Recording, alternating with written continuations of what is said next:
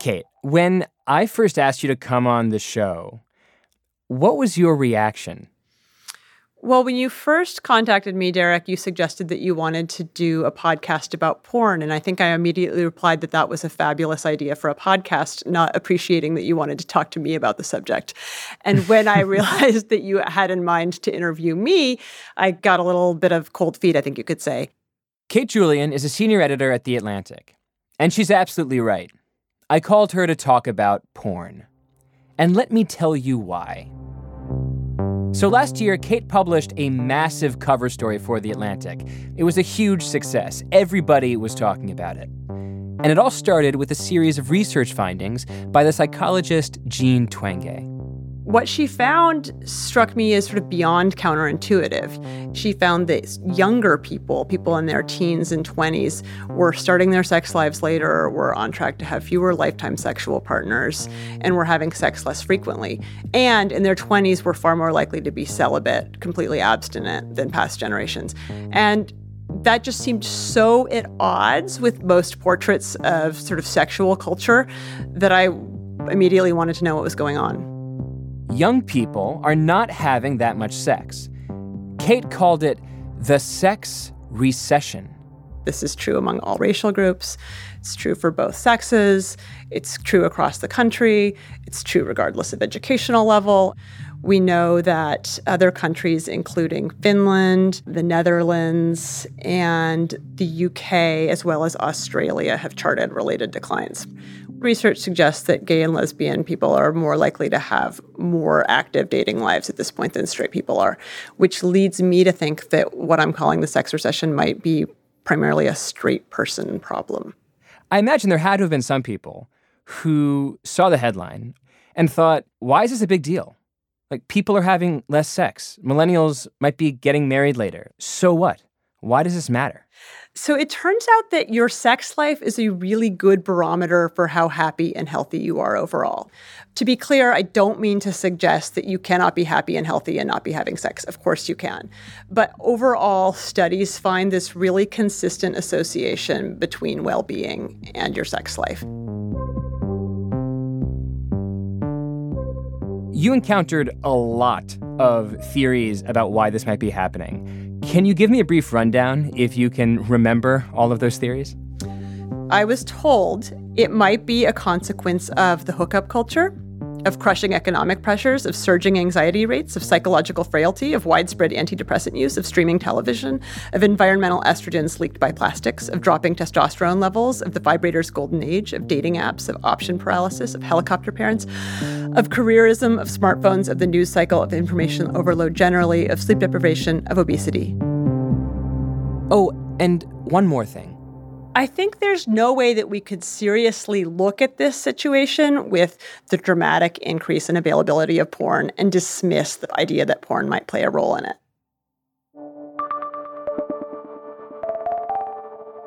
Sex and tech go way back.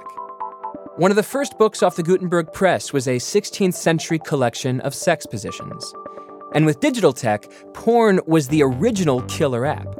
It was responsible for some of the first websites, pop-up ads, secure credit card payments, video streams. Wherever the internet went, porn led the way. And debates over its destructive powers followed. I discovered in the course of researching and reporting my piece that the porn questions are unbelievably contentious, and so I got a little nervous. Where did that nervousness come from? Well, in part, it's because the public debate about porn has turned really pretty ugly. Why so ugly? Because, as you're about to hear in this episode, conversations about porn aren't just about porn. They're about morality, power, ethics, love, crime, violence, technology. The people who care a lot, and the people who disagree with them care just as much. I should say that this episode will mention instances of sexual violence, and it may not be for everyone. Some of what you hear may not sit well with you. So, given the sensitivity and the stakes of this issue, how do we even frame the big question here? The question we need to ask here is not so much the conventional one of, is porn causing less sex.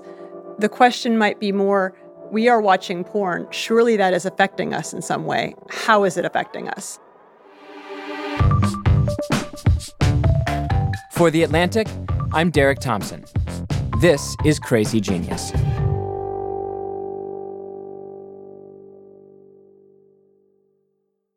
If we were going to try to come up with a diabolical plan to disable male sexuality and to disempower men generally, we could not have come up with a better plan than to give them 24/7 access to pixel sex. Marianne Layden is a cognitive psychotherapist at the University of Pennsylvania. She directs the sexual trauma program there. Layden didn't set out to study porn. Psychotherapy was something that was always interesting to me. I find human behavior more interesting than anything else. I know that some people have to study rocks, and those probably are interesting to them, but to me, human behavior is the most interesting thing. Very early on, I started to focus on victims of sexual violence. I was treating victims for about 10 years, but I really became more interested when I had been to a talk about perpetrators. And they were talking about perpetrators who perpetrated against children in particular. And they said in this talk, a sentence which I still remember, that perpetrators who are caught and tried and convicted and incarcerated, by the time they've gone through that process, they've had about 240 victims. And it occurred to me that if I wanted to help victims, I probably should figure out why perpetrators were doing it, because if perpetrators have 240 victims, if we can stop a perpetrator, we can save 240 victims in one fell swoop. So I started to treat perpetrators at that point, and I wanted to know, what is it that you believe? What causes you to do what you do? And that's when it all began to hook up for me. They had learned from pornography a number of messages that were permission-giving for sexual violence, told them that this is their right, this doesn't hurt anybody, everybody's doing this, you're entitled to this, sex is a need, and so you get to do this, all kinds of beliefs that were embedded in the pornographic imagery that they had seen. Ever since she hit upon this connection between perpetrators of sexual violence and pornography, Layden has become one of the field's more famous and respected anti-porn advocates. Now, you might think the case against porn is pretty simple. It replaces people with pixels, a simple substitution effect. Or even that watching porn, kind of like watching Netflix, takes time that used to be intimate and reserves it for media consumption. But Layden's case is more complex. In fact, it's threefold. First, she says, porn serves as horrendous sexual education. You couldn't have come up with a better, more perfect learning environment than internet pornography, with the exception that everything it says is a lie. The images involve violence, slapping, gagging, choking, hair pulling, verbal assaults, almost all men directed at women, and we're showing these images to fifth-grade boys. Now, they have very little experience with sexuality at that point, at fifth grade, and they've got very little to counter these messages. I mean, no parent is going to teach that to their child.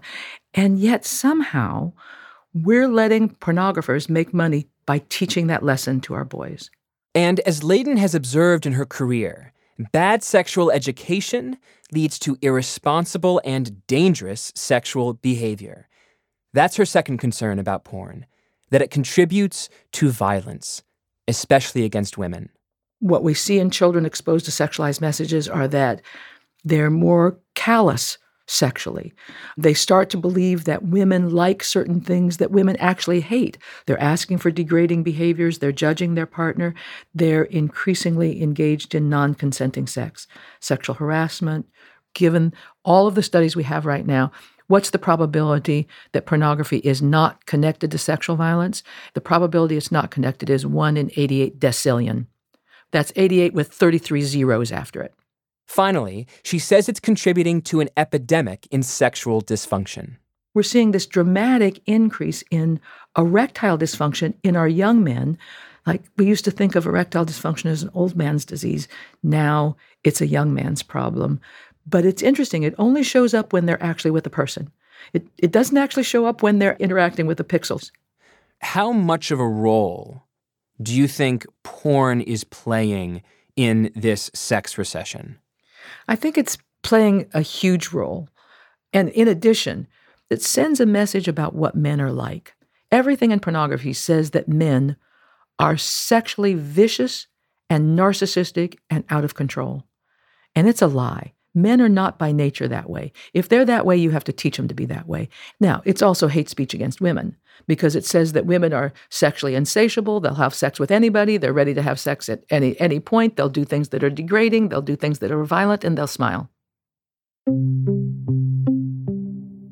According to Layden, porn negatively affects every dimension of our sex lives. On the one hand, it means we have less sex. On the other hand, the sex we do have is more likely to be violent, traumatizing, or generally unfulfilling. And Layden's not alone. She is a part of a large group of anti-porn researchers, activists, and even political groups that are working across the country to declare pornography the next public health crisis. According to one Virginia lawmaker, pornography is a public health hazard. The governor of Utah claims pornography is a public health crisis. Well, Pamela Anderson is speaking out against pornography. Porn is, quote, a public hazard that affects men's ability to function as husbands and fathers. The article. But what if they're wrong? This porn thing, give me a break. Porn is not the problem. Coming up, the case for porn. Kind of. We'll be right back.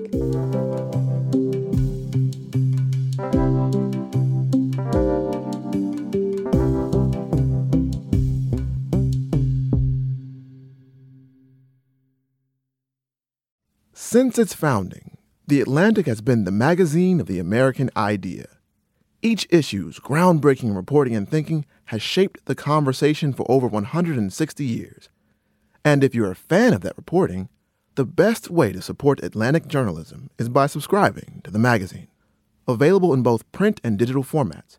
And, just between me and you, listeners get an additional 15% discount. Just go to theatlantic.com/radio subscribe.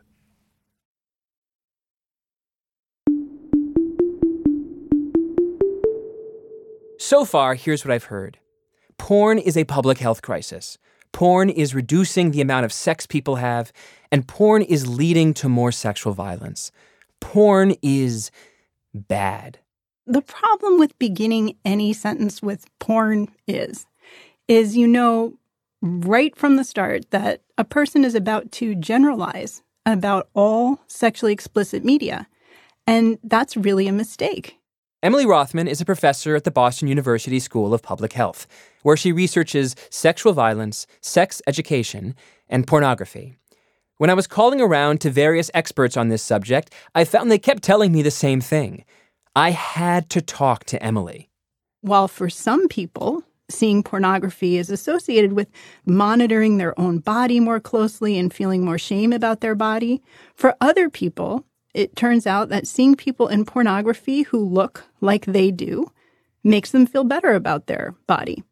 Porn is like food, Rothman says. Some of it might be bad, but it can also be good. For example, younger people who are lesbian, gay, bisexual, transgender, who see pornography. And one person once told me, when I was a kid growing up in my small town, pornography was almost like a safe space where I could see adults who were healthy, who were having the kind of sex that I wanted to have, doing their thing and being okay, living. And for this person, that was really inspiring and really helpful. But rather than see porn as a complicated and diverse category, she says anti-porn activists insist on seeing it as a simplistic moral threat.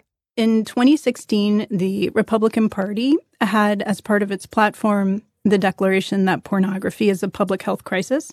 There are also advocacy groups that are pushing the idea that pornography is a public health crisis or a public health problem and have drafted language that they're hoping will be used in order to pass state-level resolutions that declare that pornography is a public health problem. And there are 11 states that have already passed that type of resolution to some extent. And what are these anti-porn activists claiming exactly?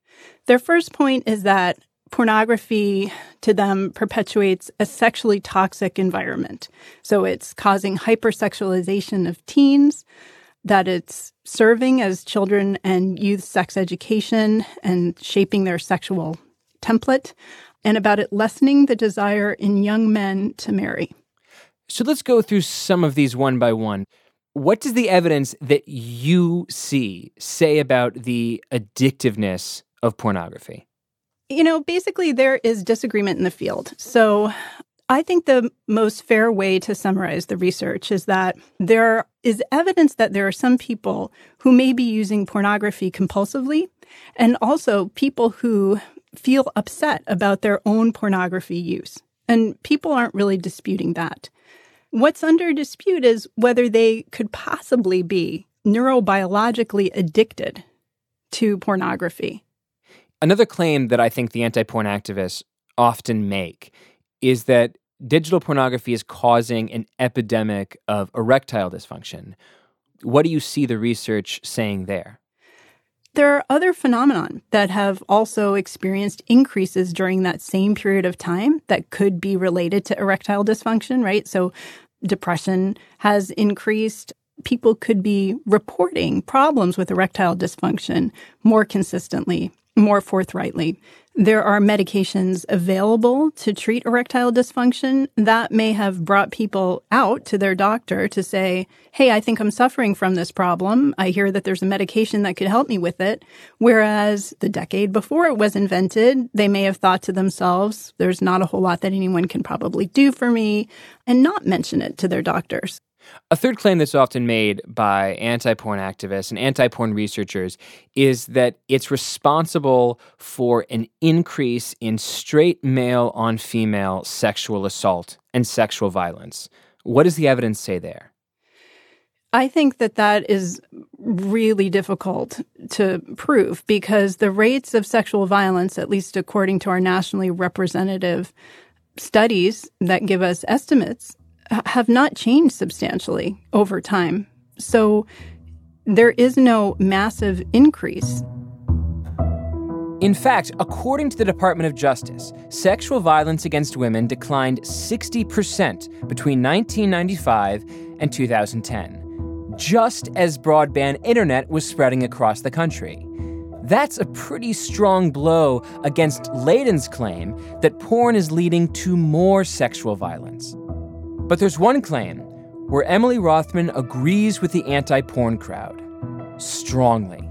We aren't providing comprehensive sex education in schools, and adolescents are turning to alternative sources of information because they don't have schools necessarily providing them with that information. And sexually explicit media is one place where it's easy for them. They have anonymity, privacy. They can look at pornography and from that try to figure out how to have sex. But pornography was created to be entertainment and fantasy. It's not created to be an instruction manual. And Rothman agrees with Marianne Layden that bad sex ed can lead to unfulfilling or even traumatic sexual experiences in young adulthood. For example, in my own study that I did years ago, there were girls who said because their boyfriend had seen something in pornography, they were then forced or coerced to do that thing, and they were unhappy about it. The problem is that porn consumers are not literate consumers of that medium. When people look at porn, they need to constantly be reminded until they get it that, yeah, it's entertaining to look at this stuff, but you're not looking at a documentary, dude. This is not what real sex feels like. That's Marty Klein. He's a well-known sex therapist and author based in Palo Alto, California. American parents have not said to their kids, listen, we have to sit down and talk about how you're going to deal with this. I'd rather you don't watch it. It's not made for you. I don't think you have the maturity to deal with it. But if you're going to watch it when I'm not around, here's some stuff that you need to understand, and this is what we need to talk about. Reminder. Real sex doesn't feel like porn sex looks. Why is it so important for people to remember that? Because when I look at a cooking show, I know not only my own eating habits, but I know everybody's eating habits. I go to the supermarket, I see what people put in their carts. I go to a restaurant, I see what other people are eating at the next table. I have ways of calibrating what I see on the mass media when it comes to food. When it comes to sex, most people never, ever, ever get to watch one other person having sex. So most people actually don't know what sex is like for other people. And so when people look at porn or they read about sexually explicit stuff like 50 Shades of Grey, whatever it is, people don't have enough of a stock of knowledge to compare it to. Porn is not meant to be sex education. In his office, Marty sees the consequences of porn illiteracy all the time. Many of his clients say porn is the reason why they're struggling in their relationships. I think I see more of these porn cases than most therapists in the United States. Every single week, I have some cases where some people are coming in saying that pornography is the issue. If I heard that there was a sex therapist who every single week was hearing from couples, hearing from patients that their relationship was falling apart, their marriage was in crisis, and porn was playing a role, I would expect that therapist to say, porn is a public health crisis.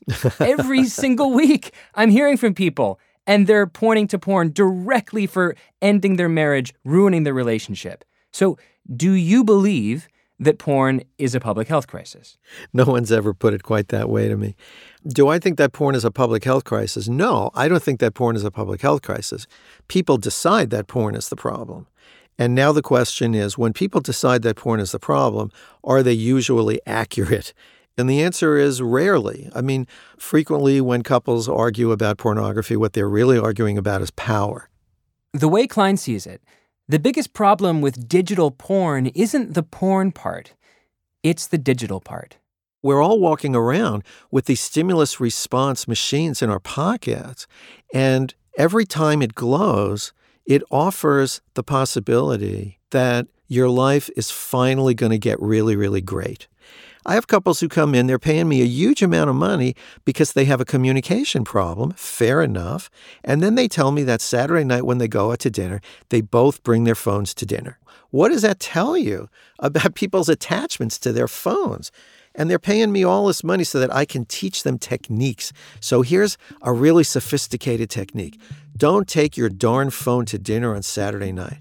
It'll be transformative because you'll be stuck with each other for an hour and 10 minutes.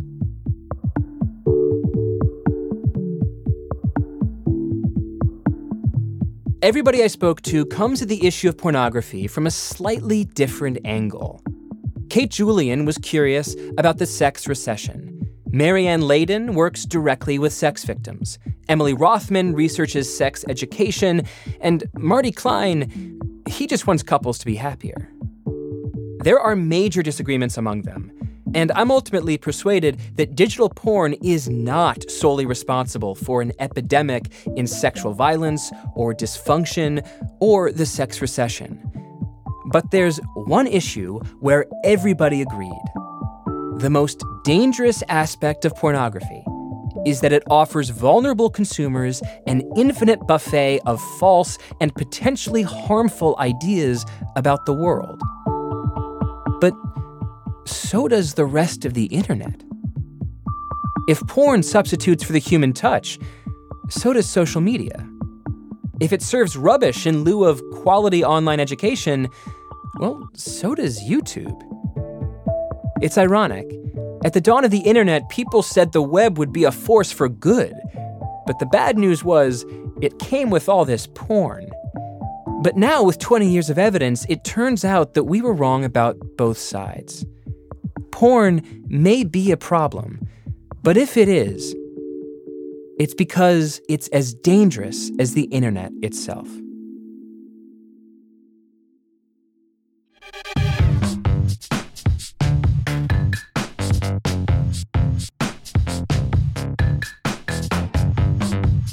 Crazy Genius was produced by Patricia Jacob and Jesse Brenneman, with help from Kevin Townsend.